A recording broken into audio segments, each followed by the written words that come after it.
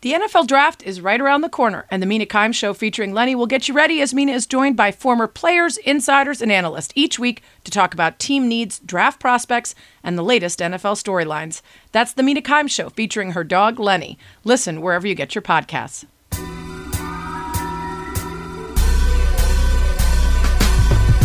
Welcome to That's What She Said with Sarah Spain, a podcast about, well, whatever the hell I want. Actors and musicians, athletes, comedians, neuroscientists, wine experts. If I find somebody interesting, I'm bringing them to you. We'll talk about how they became who they are, how they found success, battled failures, and how they ended up here, talking to me. Hi, I'm River Butcher, and I am overbooked, overscheduled. I need more time. I need a time machine. I need Doc Brown's help. Magical. I want you to know that when you were on this podcast 2 years ago, oh my God, what was it? Your dilemma was, I have trouble with scheduling. Oh my gosh, yeah. Absolutely zero growth from you. No, actually, Sarah, you know what's funny is like I'm scheduled well. It's just that there's too many things in my schedule. Yes, fair enough. Yes, I've overscheduled. Boy, do I have a self-serving solution for this dilemma. I'm going to go ahead and tell you to go back and listen to my podcast with Carl Richards from 2017. He's an author, a New York Times columnist. He wrote an article back then entitled, Let 2017 Be the Year of Working Hard and Resting Hard. That's right. Instead of work hard, play hard, work hard, rest hard. We had a great talk about how to figure out how to say no to things and to find better balance. And since you're busy, River, you likely don't have time to listen to the whole thing right now. So in the meantime, I would say carry this great takeaway that Carl shared with you as you get requests in the coming days and weeks, and really think about it every time you have to say yes or no. It's a quote from Paulo Coelho. When you say yes to others, make sure you aren't saying no to yourself. That could mean no to a workout, hanging with your pets or loved ones, time to do things around the house, just time to relax. Just make sure when you make that yes to somebody, that you aren't saying no to something that you yourself need to do at that time or that energy. But yeah, go back and listen to the podcast. That was a good one. That's what she said. Hey, everybody. I'm excited for today's podcast, but before we dive in, I will share a tiny update from my Grand Canyon trip. Got back late last night after midnight, and it was a total success. Regular listeners will know I've spent the last 3 months training, hoping to combat the effects of a lifetime of playing sports, most specifically the many maladies and injuries that I incurred as a heptathlete, which include but are certainly not limited to a torn Achilles, resulting in a midget calf, 2 bulging discs in my back, a herniated disc in my neck, a shoulder that tends to have recurring rotator cuff sprains and impingement issues, the many effects of a wonky kinetic chain. And so knowing all of that, I had to work super hard to get myself as ready as I could be for the trip. 3 days, over 34 miles of hiking, 5,000 feet down and then back up. And it was part of this Do Crew that I put together. This was my plan, something my mom and I had planned to do and wanted to do for over a decade and just hadn't put it in the books. Well, we did it. The training paid off. I made it out mostly unscathed. I've got some shin pain in my good leg, go figure. But it's already getting better. And as expected, my mom, who's 70, total badass, killed it. My husband, who barely trained at all, was totally fine, killed it. So unfair. But I'll have lots more on the adventures, the tales of one of our hiking partners that was missing several fairly important body parts, some dramatic stories from our guide in the bottom of the canyon. It's all going to be next week. So remember to come back for that. But this week, I've got a return guest who's gone through a transition, quite literally, since the last time they were on. Stand-up comedian, actor, writer, producer, and podcast host River Butcher, who was on using a previous name last time. He has a Comedy Central special out you can watch on YouTube called A Different Kind of Dude. He just did a show at the Den Theater in Chicago that I was really bummed. I had to miss it while I was out in Arizona. But I loved catching up with them. So appreciated his honesty about the big life changes that have gone down since the last time that he was on. And I just think it's so important. And I have found over the course of this podcast, getting to know people and talk to them has made me more loving, less judgmental, more accepting, more understanding, just so much kinder and more evolved in my thinking when it comes to people with whom I have differences of mindset, of gender, of ethnicity, of race, of religion, of anything, really. Just, there's that Mark Twain quote, travel is fatal to prejudice, bigotry, and narrow-mindedness. and many of our people need it sorely on these accounts. Broad, wholesome, charitable views of men and things cannot be acquired by vegetating in one little corner of the earth all one's lifetime. And obviously literal travel is great, but I think just merely exposing yourself to people who are different can be just as life-changing as travel. River being willing to share so openly allows folks to stop thinking about trans people as an idea, but rather just as human beings who happen to be trans. And I've loved getting to know so many trans people from this pod, and especially in talking to River about the things that have changed since last time we talked. It was really cool. So I hope you love the conversation. That's what she said. So we happen to be recording today's podcast on Trans Day of Visibility, which was entirely unintentional, but fitting, because my guest today starts his new half-hour stand-up special called A Different Kind of Dude with the killer opener. The pandemic was so long, I transitioned.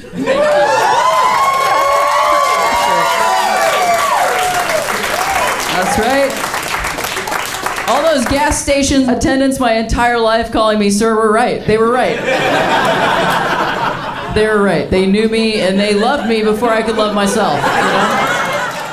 So last time River Butcher was on the pod, he used they, them, non-binary pronouns, went by a different name, and we spent some time actually talking about the gray area of what it means to be trans, whether you're taking hormones, making surgical changes, or just feel that the term applies to you.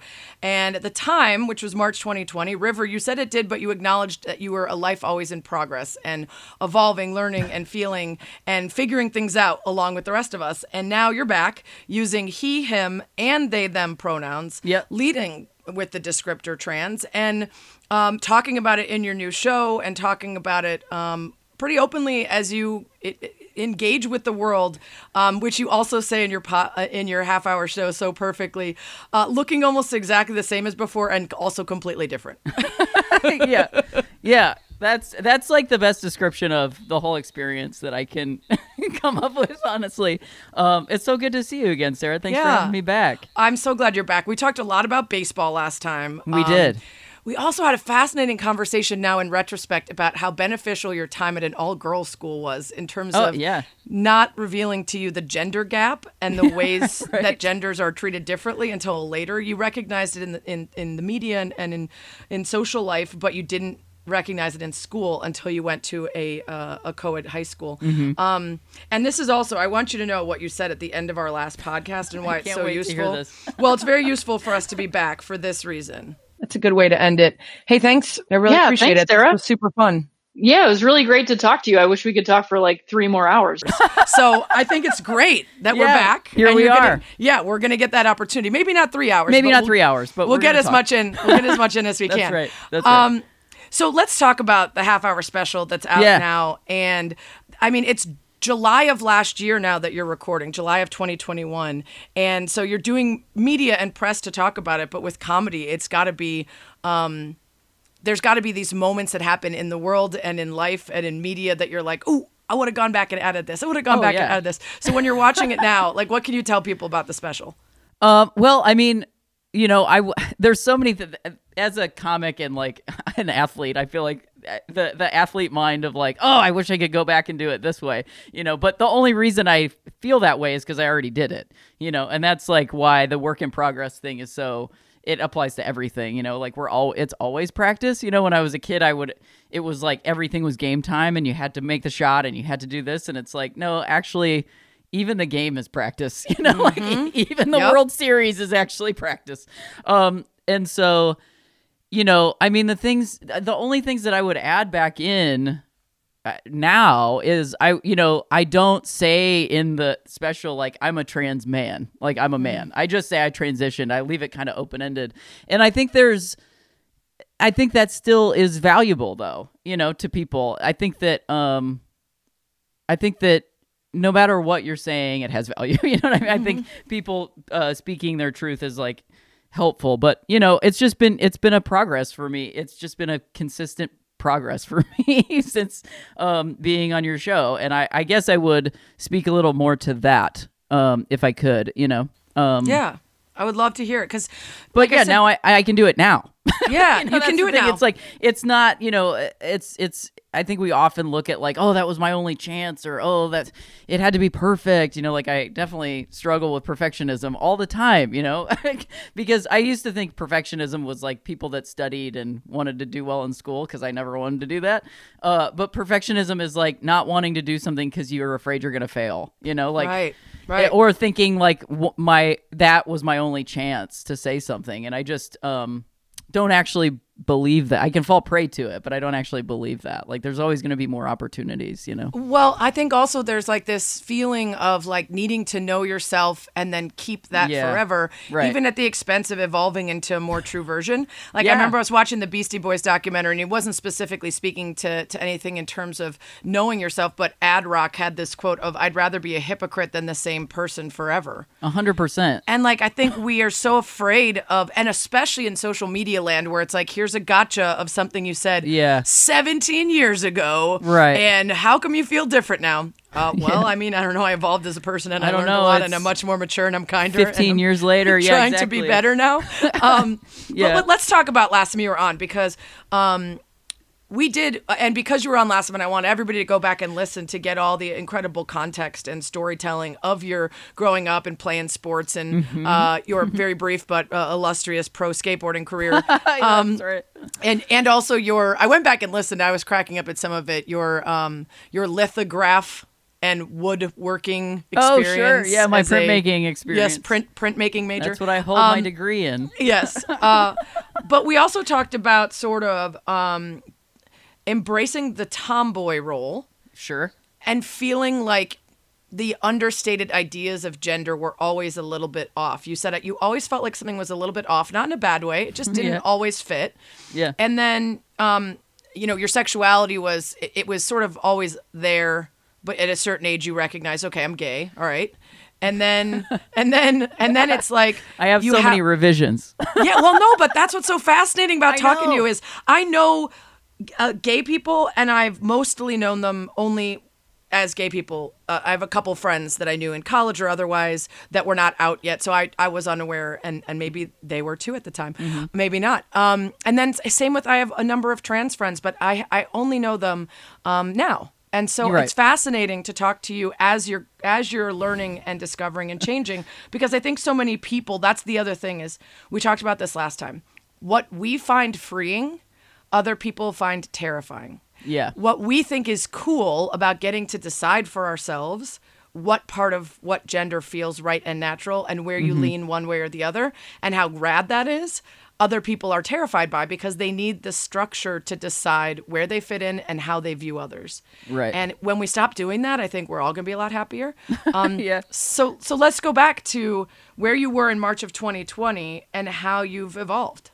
Yeah, I mean, it's funny to hear that context, because I've since through the experience that I've had, even just from then, I've sort of, my lens looking back through my life has shifted to realize that, like, I wouldn't say now, like, when I was 4 years old, I knew I was gay. I would say I knew I was different, and I knew I wasn't what people were telling me I was, and that's not to say that, like, oh, I know that I'm a boy, necessarily at that moment, because you don't, at 4 years old, know what that is. You just know what people are telling you, like, because this is going all the way back to a very young age when you're beginning to understand what you are in the world, period, that you're a person. That you, like, I think, when we start to have these conversations, people get scared because it's upsetting something they think they've settled and they don't have to think about anymore. And ultimately, you don't have to. Like, you don't. If you don't want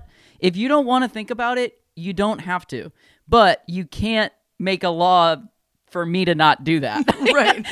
So for your own safety, because that's treading on me. You know what I mean? And so, like, that's actually on you to ignore it if you don't want to do it. That's the thing, is where we find ourselves legislatively, is that, these think tanks are running off of that fear, people thinking that a trans kid is being sexualized, when it's just not true. Like, we talk to children, we give children baby dolls. We give them, a bride and a groom. We give them these things at a very young age. We just hand them to them to play with. And that's okay.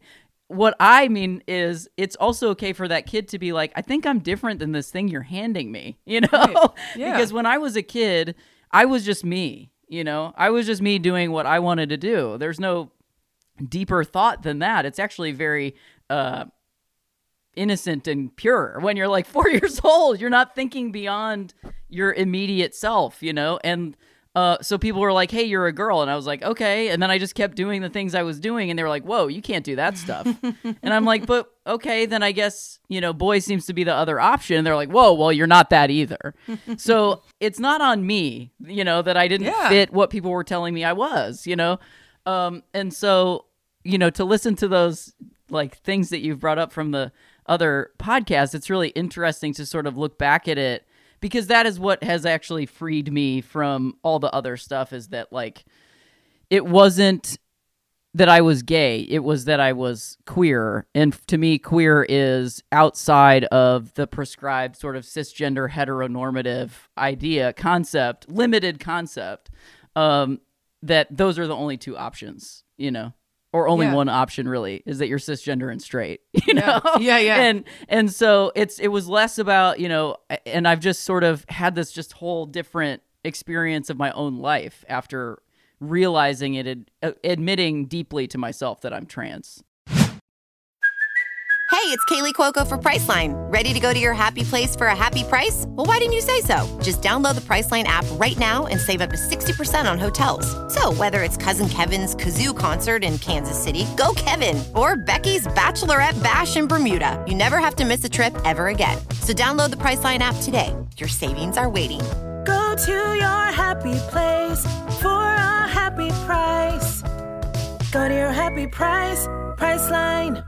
Mom deserves the best, and there's no better place to shop for Mother's Day than Whole Foods Market. They're your destination for unbeatable savings, from premium gifts to show-stopping flowers and irresistible desserts. Start by saving 33% with Prime on all body care and candles. Then get a 15-stem bunch of tulips for just $9.99 each with Prime. Round out Mom's menu with festive rosé, irresistible berry chantilly cake, and more special treats. Come celebrate Mother's Day at Whole Foods Market. You mentioned something in our last conversation that really stood out to me, and it was about how you would move through spaces and sometimes people would call you sir. Mm-hmm. Yeah. And I talked about how that happens to me too a lot. I wear a ball cap, I'm tall, and people will say, what can I get you, sir? And then look up and be like, oh, I'm so sorry. And I'd be like, you're good, it's fine. Yeah. And how it used to hurt my feelings, and I was really insecure about it. And now it's just like, all right, it's all good. I'm good. This is what I look like. But you said you didn't hold it against them that they didn't know the answer, because maybe it was that the question wasn't one worth asking. Yeah. And I do think that as we continue to evolve as a society, and we are so much more open in the last 5 years, in the last 10 years, and however many, about varying degrees of sexuality, of gender, of presentation, of fashion, of culture, there are so many more ways to just be whatever the you are and have everyone think it's awesome or cool or different or interesting than there used to be. And I think the further we get down that path of not forcing labels on everything, the easier it will be for people to figure out much younger, oh, here's how I feel about myself and here's how I feel about others. And then once those decisions are made, you just can lean into them instead of fighting these constrictions that exist solely as social constructs. The problem is what we just said, which is there are people who do not find that idea as thrilling and exciting as you and I do. Right. There are people who find it absolutely terrifying. Yeah. And I wonder what you would say to those people as someone who is an actual trans human being and not the idea of being trans. Right. Why they're so scared. I mean, I think they're scared because, I think it ultimately comes down to this idea that we have specifically in this society. I've never lived in another one, so I can't really compare it to anything, but that someone else's freedom or liberty is taking away from yours, And that's very, very much intertwined into the fabric of this country. It was, we were based on that because we took it. We took this land from other people. We said it was ours and not theirs when they already lived on it. So when you create something on that baseline, it's gonna stay there until and then you perpetuate it. It's by abusing abusing the lives of others to further your ownership and control of the land. That's right. Yeah. If you live in a system of, we live in a system of capitalism where we used to buy and sell people, and we still do, in other ways. And so this is all very heavy to say that when someone is standing in their truth and unbothered by your fear of them, that can create more fear, but what I've noticed is that it actually creates more understanding. If I spend less time trying to convince the people who are the most afraid of me and more time with the people who are not, right? Because ultimately, I don't even think people need to think I'm awesome. They just need to not care. Just leave you alone. Or well, I shouldn't say not care because I don't want people to not care. Their feet off our necks quote. That's right. I just we just are all. We don't need to. You don't even. Approval does not mean that you have to like it. You know what I mean? Or acceptance does not mean that you have to like anything. You don't have to approve of it. We just get to live and let live. Yeah. That's ultimately what it is. I think you're right. I think it's that, but the undertones there are very religious in some cases. Of course, 100%. Right. The idea of freedom to do what you want in a way that has no effect on them. If they've decided that some being does not approve of that, then they will actively go against the very speakings and pillars of their religion. Right.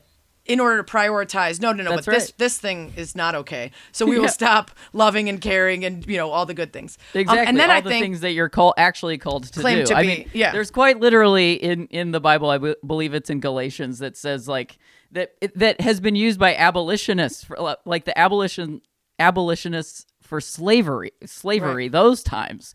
And it has been used for women's liberation and for queer liberation. That is basically in Christ, there is no male and female. Yeah. In Christ, there is no race. There is no this and that, which is not to erase those things. It's just that when you are in love and in truth, these things don't matter.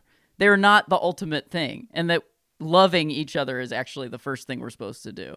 And people are so afraid of their own sins, that they want to go out and hunt other people's, and it's not up for me to decide what is actually a sin on other people's behalf. I only get to decide that for myself. Right. And I actually realized that it was a sin for me to be going against my own nature, which was not accepting myself as a trans guy. Yeah. That is a much greater sin. Truth, yeah. Yeah. I think it's societal, to your point, of the fear of others living in their freedom makes people reconcile with their own sins or whatever, then religion. And then I think we talked about this last time. It is misogyny. It is a feeling that if I don't know if you're a woman, how do I know whether I'm more powerful than you? Yeah. Whether I'm can pay you less and treat you worse and assault you and do all the things. We have decided in society that there is such a grave difference in opportunity, respect, pay, everything between men and women that we need to know which one's which, because you're either going to go on one path or the other. That's right. And I would also say, to really simplify it down, the recent judge hearings, you notice that we're only talking about women. We're only talking about trans women and cisgender women, and we're only defining woman because that is now the other, and they're using it as this political pawn.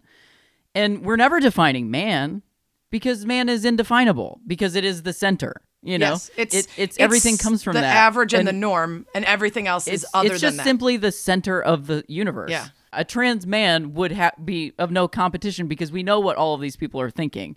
Right. The misogyny, and I'm not going to speak it because I don't want to say that kind of stuff, but the misogyny affects both trans men and trans women.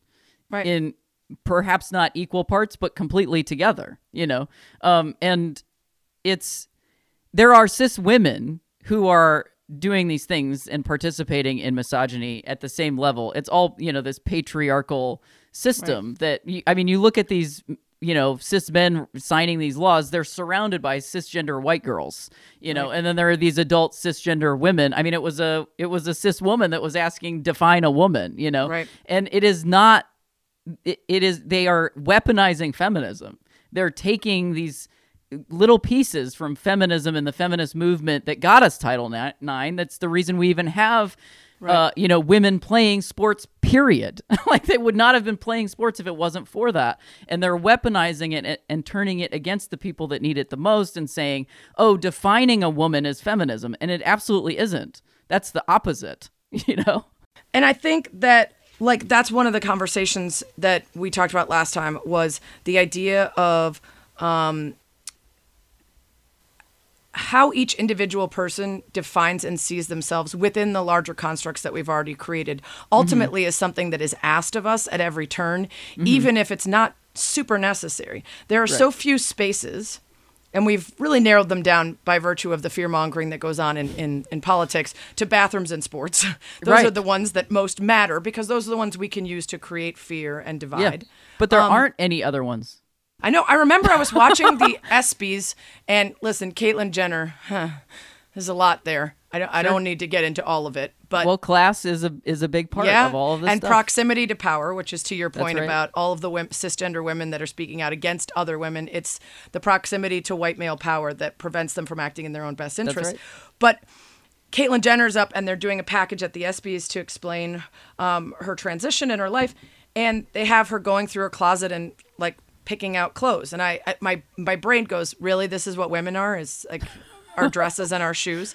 And then I thought they should have done it, and then I was like, well, there aren't that many other spaces that are demonstrably either gender, right? Like, that is one of the few things that signals to people a choice that we've made or how we want to be seen. You mean the clothes? Clothes, yeah. And so it was like one of those moments where I reminded myself that there are so few things that are so inherently male or female that they visually send you that signal, and that's why they had to probably shoot it that way. Yeah.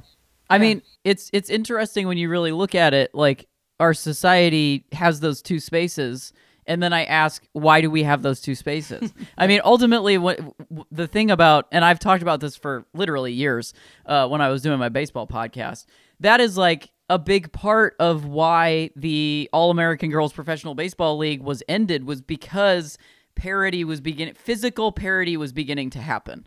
Like, first of all, it was very badly mismanaged financially by many men who were, of course, running it. But the other thing was, women from that league were starting to catch up with the ability of men, and I'm just using that binary for quickness, but that was a big part of why they got rid of that, because this was the 50s. Like, that league lasted from the 30s to the 50s. It lasted a lot longer than most people think. And that was a big part of why. And I think a lot about how, if that had happened, we wouldn't have segregated sports. I mean, the reality is, yes, we needed Title IX to create women's sports because women were literally not allowed to play sports. Right. But well, it was our uteruses kept falling out. What happened in the 50s, because it was squashed, and there was this movement towards, co-ed sports possibly happening in this professional sports happening, and co-ed sports were a regularity in the 20s and 30s because of numbers, and people just played sports together. It once literally we commodified didn't matter. it and it became a business, that was a lot of it. A and then for-profit also business. the idea of women no longer being ladies, which came along with a lot of other desires for respect and power and rights. That seemed to signify to people that women were getting over their skis, this desire to participate in things that were not, and that's why there started to be the scientific and medical mumbo jumbo of women can't run marathons because their uterus will fall out. They can't ride a horse. This is what transgender people, our existence is disrupting the entire idea of biology being the main determinant of someone's gender. Like, if the definition of a woman is a human with a uterus, like, I don't want to be defined by the things that exist, the physical things that exist in and on my body. Like, I believe that life is a lot bigger than a simple, and that honestly is eugenics. When you're like defining people by the organs of their body, it's like, it's not a positive road to go down. Well, and I think also it reflects a real antiquated understanding of science, because the science will tell you now that it is not the non-binary, it is not the binary black and white that we always thought it was. And so much of the research now points to so many different moments in the creation of a human being that are on-off switches that aren't always all switched to on or off. They can be both. And that is what results in us all being different in amazing and interesting ways. But we're so scared, again, of that we can't label it and put it in a specific box that we seek to anyway. Which is also eugenics. Yes. Putting things again, in specific boxes. Right. We'll get right back to the interview. But first, I'd like a word. I'll go with my first Wordle guess, which is thief. Thief. Your favorite word and a first Wordle word. I usually go with beast. But I switched it up for fun. So thief, okay, from before the 12th century, one who carries out a theft, one who steals another person's property, especially by stealth and without using force or violence. It's from the Middle English, Old English, and Old High German. That's a good one. I like it. Speaking of great words, you're going to learn today. The word of the week is not a real word, but it's one I'm feeling acutely in tune with right now. It's from John Koenig's book, The Dictionary of Obscure Sorrows, which is a dictionary of made-up words for emotions that we all feel, but we don't have words to express. So the word is onism, and his definition is the frustration of being stuck in just one body that inhabits only one place at a time, which is like standing in front of the departure screen at an airport, flickering with place names, each representing one more thing you'll never get to see before you die. And all because, as the arrow on the map helpfully points out, you are here. It's a little paraphrasing of his definition, but I really liked it. It's basically the awareness of how little of the world we will see or know or experience. And I tend to feel this frustration or this ennui, not when I'm stuck at home or occupied with everyday life, but really during or just after an incredible experience or trip like the Grand Canyon one I just took. It just makes me recognize that there are places all over the world that would bring me that same joy and wonder and knowledge and perspective and excitement, and that there's no way I'm going to see them all. There's just not enough time. And so on the one hand, it's actually a useful feeling. It sort of motivates us to go and see and do as much as we can. But it's awfully depressing, in those moments that we're tied to jobs and responsibilities and we're limited in our adventures. It can be depressing. Onism, a very useful made-up word. Important note, though. It is a made-up word, onism, and it is not to be confused with the real word onanism, which means masturbation. Okay, onism in a sentence. As she gazed out at the Grand Canyon, she thought of all the other beautiful places in the world she would never see, and the onism briefly depressed her before she turned her sights back to the beauty in front of her. Now let's get back to the interview. When you decided, whenever this was, between the last time we spoke and now, that you were in fact a trans man and not non-binary, what kind of thought processes, and then what choices do you make?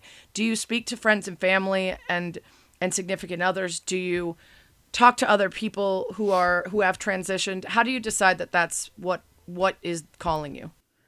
Yeah, I mean, I'll just preface my answer by saying, like, I'm somebody that is willing to talk about these things openly, but I just want to say to anybody that's listening, like, I answer these questions so you can hear them from me, a trans person that's willing to talk about them. Don't ask your trans friends these questions, like, at least not right away. Right. Because I just say that because, like, we trans people get asked these questions so much, so that's kind of why I'm willing to do it on this level, I'm not because I'm like some hero, but just because, like you said, I've been given the opportunity to do this very publicly, and not everybody gets to do that or has to do that. And so I think it's just something specifically that's been given to me. Right. So for me, the joke that the pandemic was so long I transitioned is very true, because having enough time to really sit with oneself and not be distracted by keeping things up, of like going, I can't look at this because I'm too busy or whatever, whatever things I was distracting myself with all fell away, and so I just remember reaching out to a friend of mine that had posted about that they had started a low dose of testosterone. And I hadn't seen yet, I just hadn't seen anybody, and I'm sure I just was missing it. That was just the person I saw. And we were friends, not super close or anything, but I felt compelled to reach out to them of like what that experience was like. And just talking to them, I mean, they literally just said like, I can't explain it more than I just feel more myself. And that really resonated with me, you know, because I had only been thinking about it in the context of like a full transition dose, which would change you very quickly, and those kinds of things. And I just hadn't thought about another possibility. I was very binaried in my own thinking Right. of it's either you do it or you don't, you know? And so this was like this middle third way, a non-binary way of like, oh, I can just try this and see what it's like without something that to me felt drastic just for me, you know, that I wasn't sure that I wanted to do that. I also had this idea that it was going to like happen overnight, you know, but that's also not true. And Well, honestly, did you put the coin in Zoltar and say, I want to that's be right. a man? Or was that it- is it's so funny that you bring that movie up because I've been thinking about how much I love that movie. Yeah. And a lot of people love that movie, but I truly think I love that movie because it, for me, was a trans narrative. I thought I could do Yeah. that. Like, for me, it was like, Interesting. it was actually this like fantasy of like, oh, I could go to a thing and be like, I want to Yeah. be big and I would be a man. You I'm know, so like, sorry that you're not Tom Hanks. I know. It I didn't wish work. one of these days, maybe. But I've just been thinking about that so much. So it just really gave me clarity, you know, like starting to take it. I was just like, oh, like there were these like subtle changes in myself that I was just like, oh, this is true, you know? And then I started, because I had the time off from all work, I felt free to like look into top surgery, which I had literally been thinking about since I'd heard it was even a thing, you know, so years. So Yeah. if you're a person that thinks about it, I don't know, more than twice, it's probably something you want to check out, you know? Right. And the thing is, like, there's so much messaging in the world about how you're going to regret it. You know, that's like a big thing that's out there. And it sucks because it's what we hear, you know, because we're not surrounded by trans people and we're not surrounded by transness. We're Right. surrounded by cisgender people who, even well-meaning, are like, you've got to be sure because you don't want to mutilate yourself. Like, this is the language they're using. Right. And I understand why they're using it because that's what it would be for them. I think that's the really important thing for trans and cisgender people to understand is that, and these are doctors that are doing their best, who actually think and feel and are trying to put a trans patient's like needs and welfare Yeah. out there. They still, because they can only experience this from their own body, and to them that's what that would be. But I am on this podcast today to say that for me, top surgery is like is one of the most liberating things that I've ever experienced in my life, and I did not know that that's what it was going to be. Right.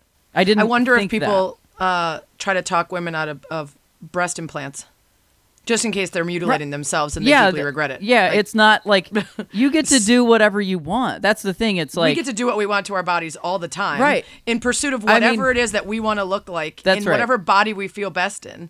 And Yeah. when it's a trans person, it's it's talked way bigger about. than that, and Yeah. you're not and like I just think, you know, cisgender women do not have to ask a therapist for a letter to tell their plastic surgeon that they Right. that they need. I think they need should, and because I want think it's breast cheating. implants. Because I think if you have naturally big breasts, you're probably not that skinny. So everyone Sure. that gets to be naturally skinny and then just throw a nice rack on top, I mean, think it's it's- cheating. yeah. I'm biased, but I mean that's cheating. You got to get Rob Manfred to investigate. There you go. So you just mentioned this, and that's fascinating to me. That because you're in the public eye, and because your job is performance and being on Yes. stages and literally having people stare at you and be Right. like, "Oh, are those new glasses? Did you get a haircut?" Like, right? Like They are new little glasses. things. I mean, literally, I go on TV and random middle-aged men are like, "I prefer you better when you have red nails instead my of pink," God. and I'm like, "Wow." People love to tell you what they think. They sure do. But because of that, you had this moment of, by necessity, being to yourself. and Yes. it gave you enough time. And I wonder if that was part of it. Did you worry about having enough time to know who you were and present yourself in a way that felt right before you had to go do it in front of a whole bunch of people?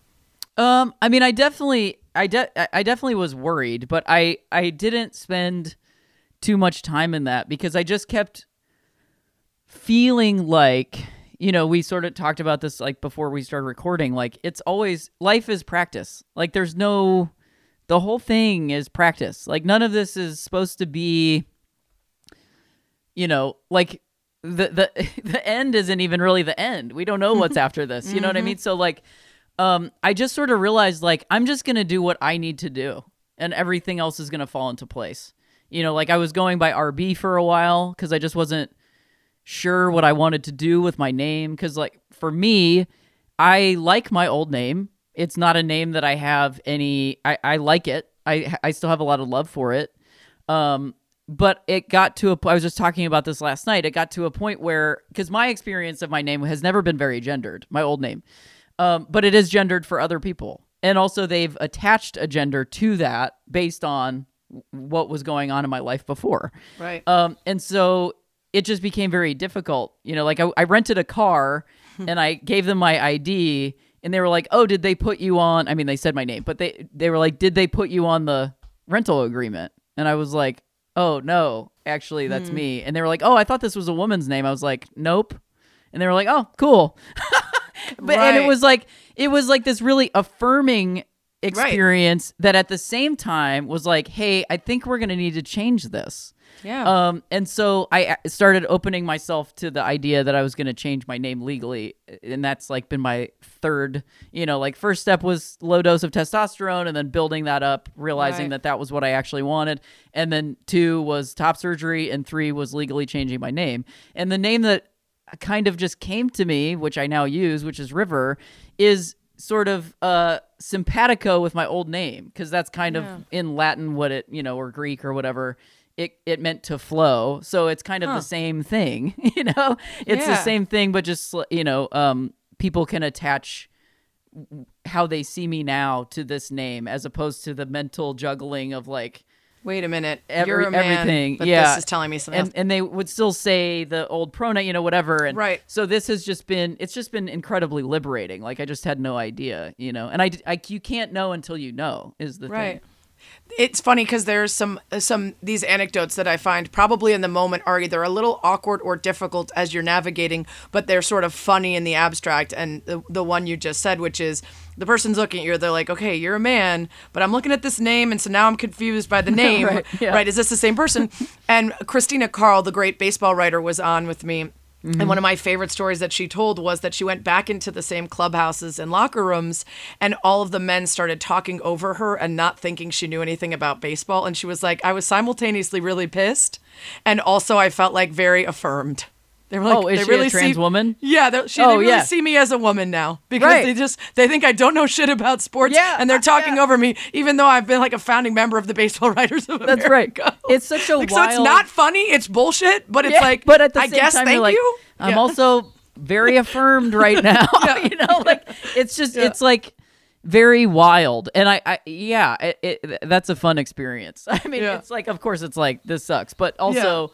It's wild the things that you find affirming and that sort of dual experience of them, because like I think for me as someone who, I look at things through a feminist lens, it was like hard for me to accept that I was actually male, because I was like trying to make, and that's not what feminism is. Not woman. Feminism is, to me, that no one is discriminated against based on their gender, and look, anti-patriarchal thing where like there's no centric thinking, so it just took me a while, because there's like a lot of internalized misogyny and a lot of internalized things, but I didn't realize there's a delicate dance between internalized misogyny and gender dysphoria, and 100%. I experience no gender dysphoria now, and I didn't realize that's what it was. I always thought it was like, misogyny or double standard or whatever, and like it's just been so freeing to unwind those things. It's got to be great when you go back to all trip. the people who said that you were a gay feminist, so you must hate men, and you're like, Yeah. No, No. not at all. I never love did. myself. I love myself. I love me. Yeah. Your brain needs support, and new Ollie Brainy Chews are a delightful way to take care of your cognitive health. Made with scientifically backed ingredients like Thai ginger, L-theanine, and caffeine, Brainy Chews support healthy brain function and help you find your focus, stay chill, or get energized. Be kind to your mind and get these nootropic chews at ollie.com. That's OLLY.com. These statements have not been evaluated by the Food and Drug Administration. This product is not intended to diagnose, treat, cure, or prevent any disease. This episode is brought to you by La Quinta by Wyndham. Your work can take you all over the place, like Texas. You've never been, but it's going to be great because you're staying at La Quinta by Wyndham. Their free Bright Side breakfast will give you energy for the day ahead. And after, you can unwind using their free high-speed Wi-Fi. Tonight, La Quinta. Tomorrow, you shine. Book your stay today at LQ.com.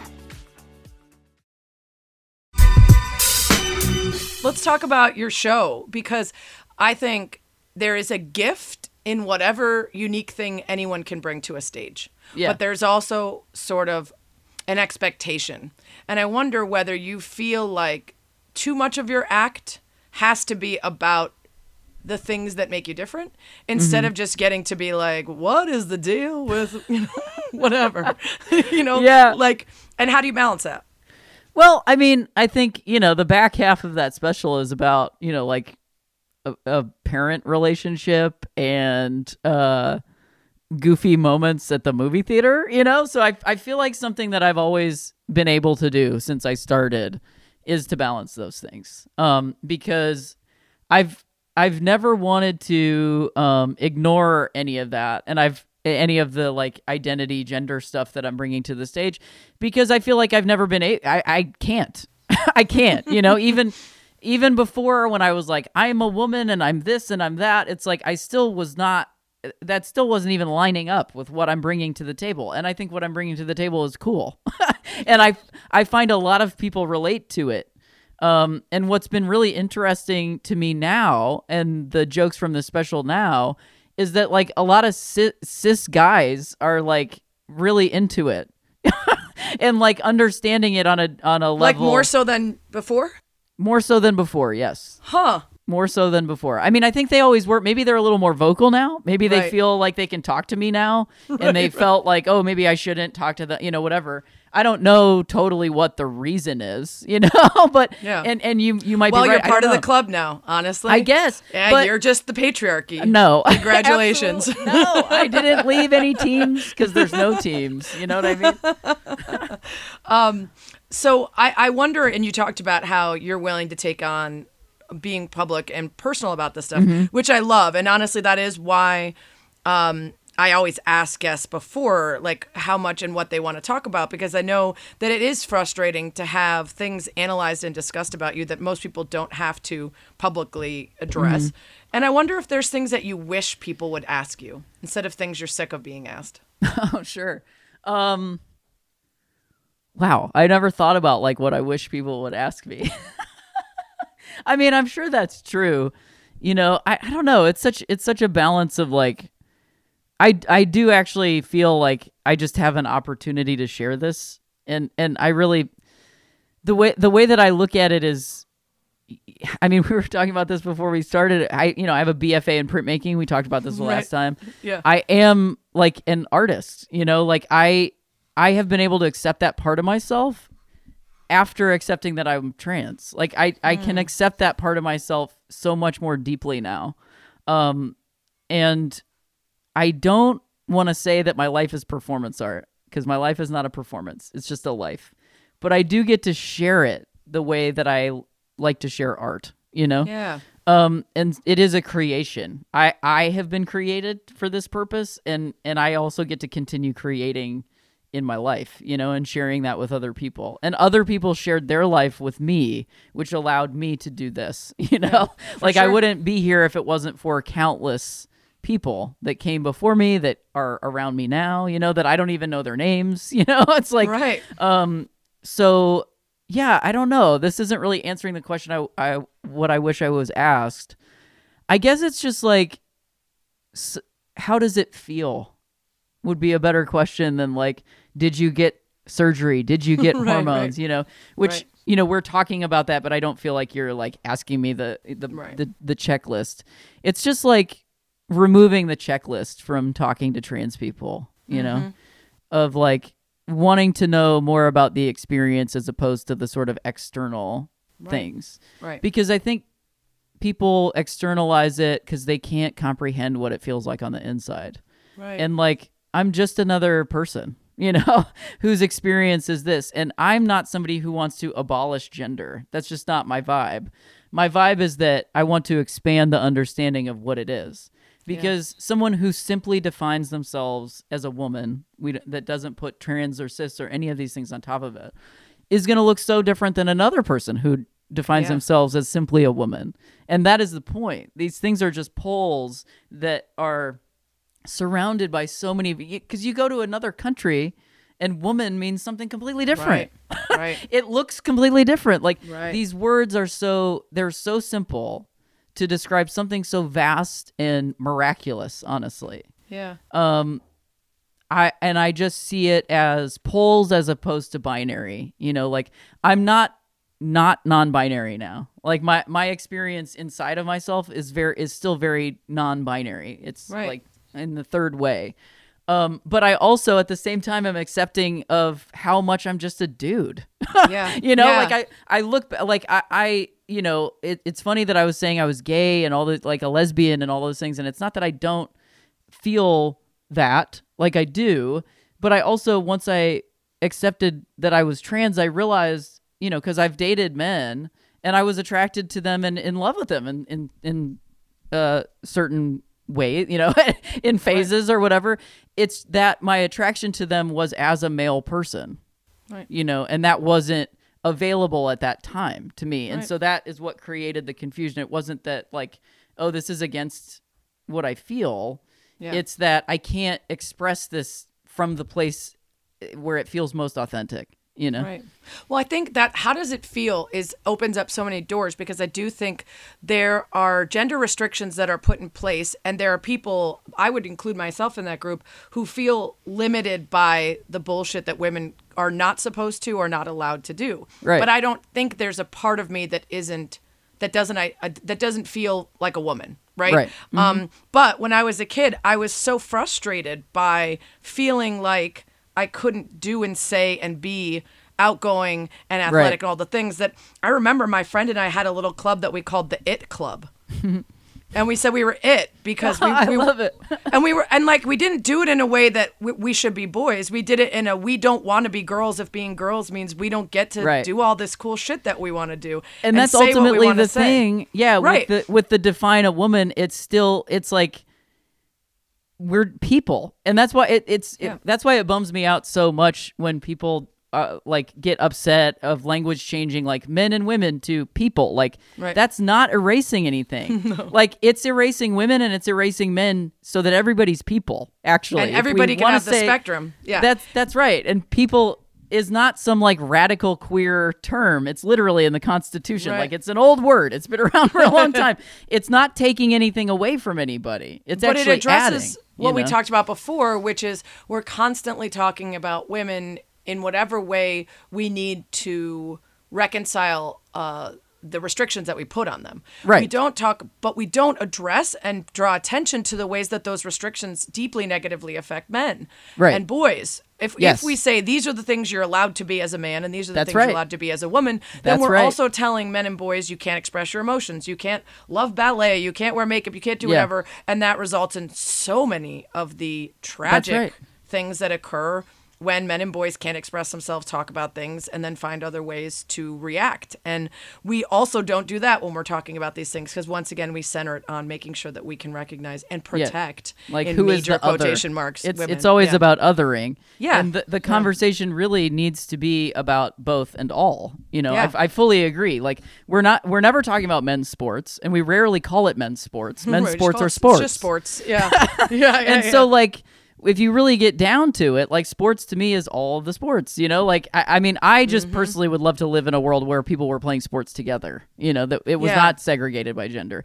Also just want to point out one thing that was very illuminating to me that I saw recently. And I wish I could remember the person's name off the top of my head that tweeted it. But if I find it, I'll send it to you. You can put it in the footnotes of the show so that we can give this person accurate credit. But it was a photo from like Jim Crow era South, where there were bathrooms that were ladies, men, and black people. That's not the word that they used on the door, but I'm not going to use the word because we don't use it anymore. There was no gender segregation for black people in the Jim Crow South.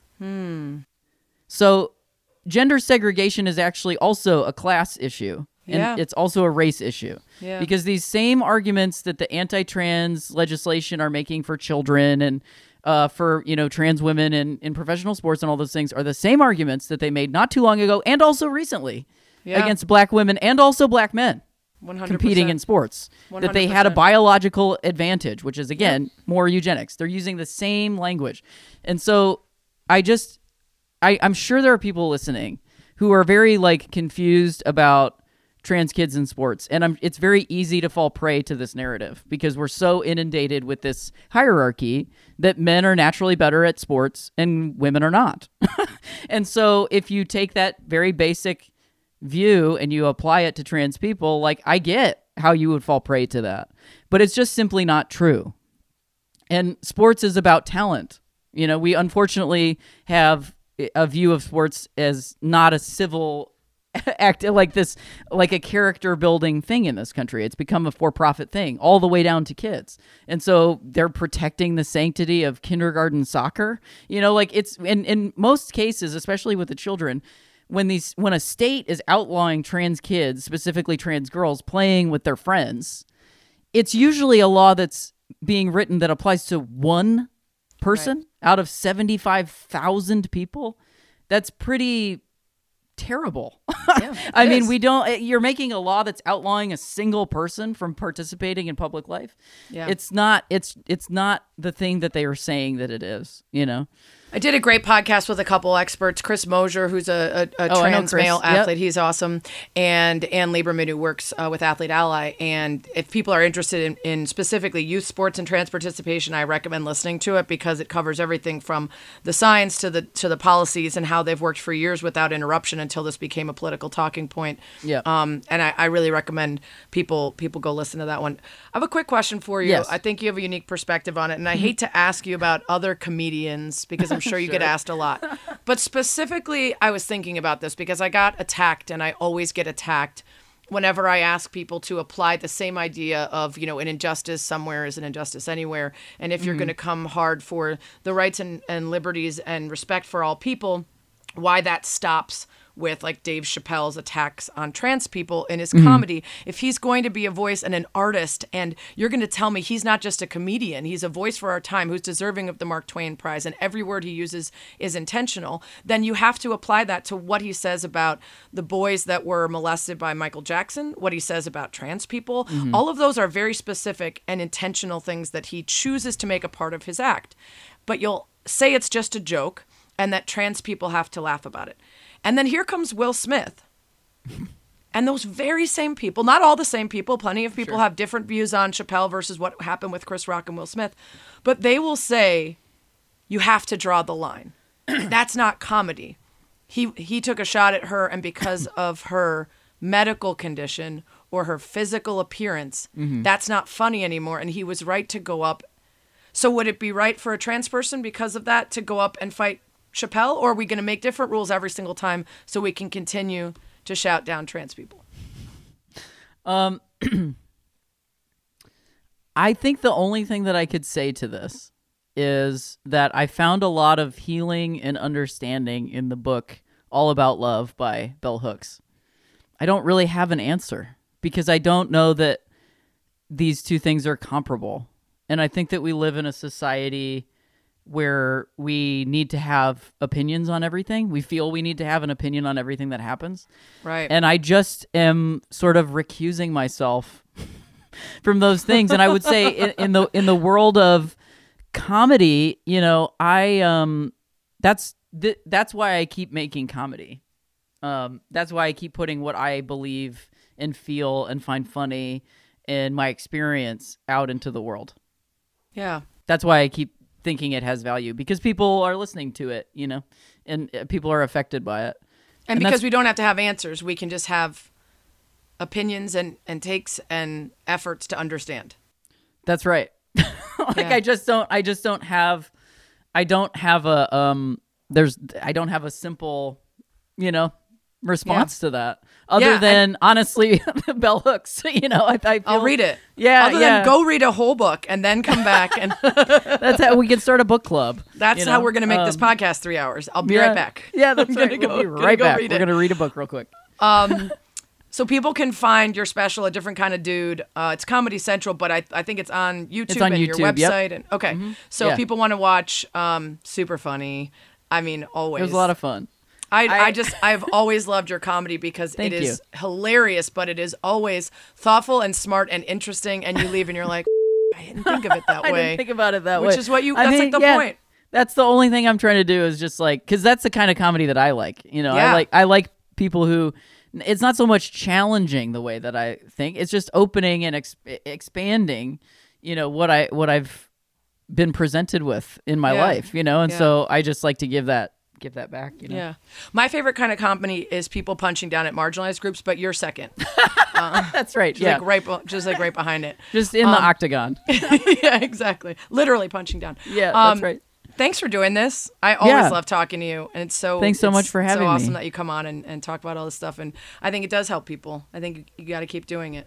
Yeah, I think we just share our lives with each other, and that's kind of the whole jam, That's like life. what can we learn and enjoy from each other, That's what she said. Oh yeah, one more thing. This is a place for rants, raves, everything in between. So sometimes I'll complain about something, sometimes I'll share a great story I think you should check out.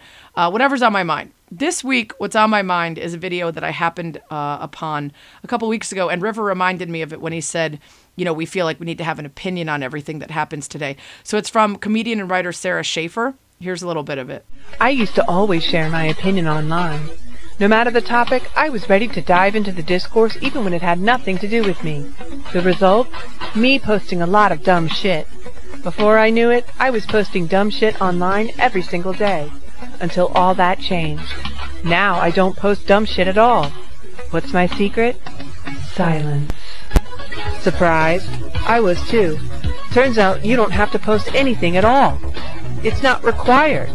Sometimes you can just be quiet. Too good, and definitely something we could all stand to remember every once in a while.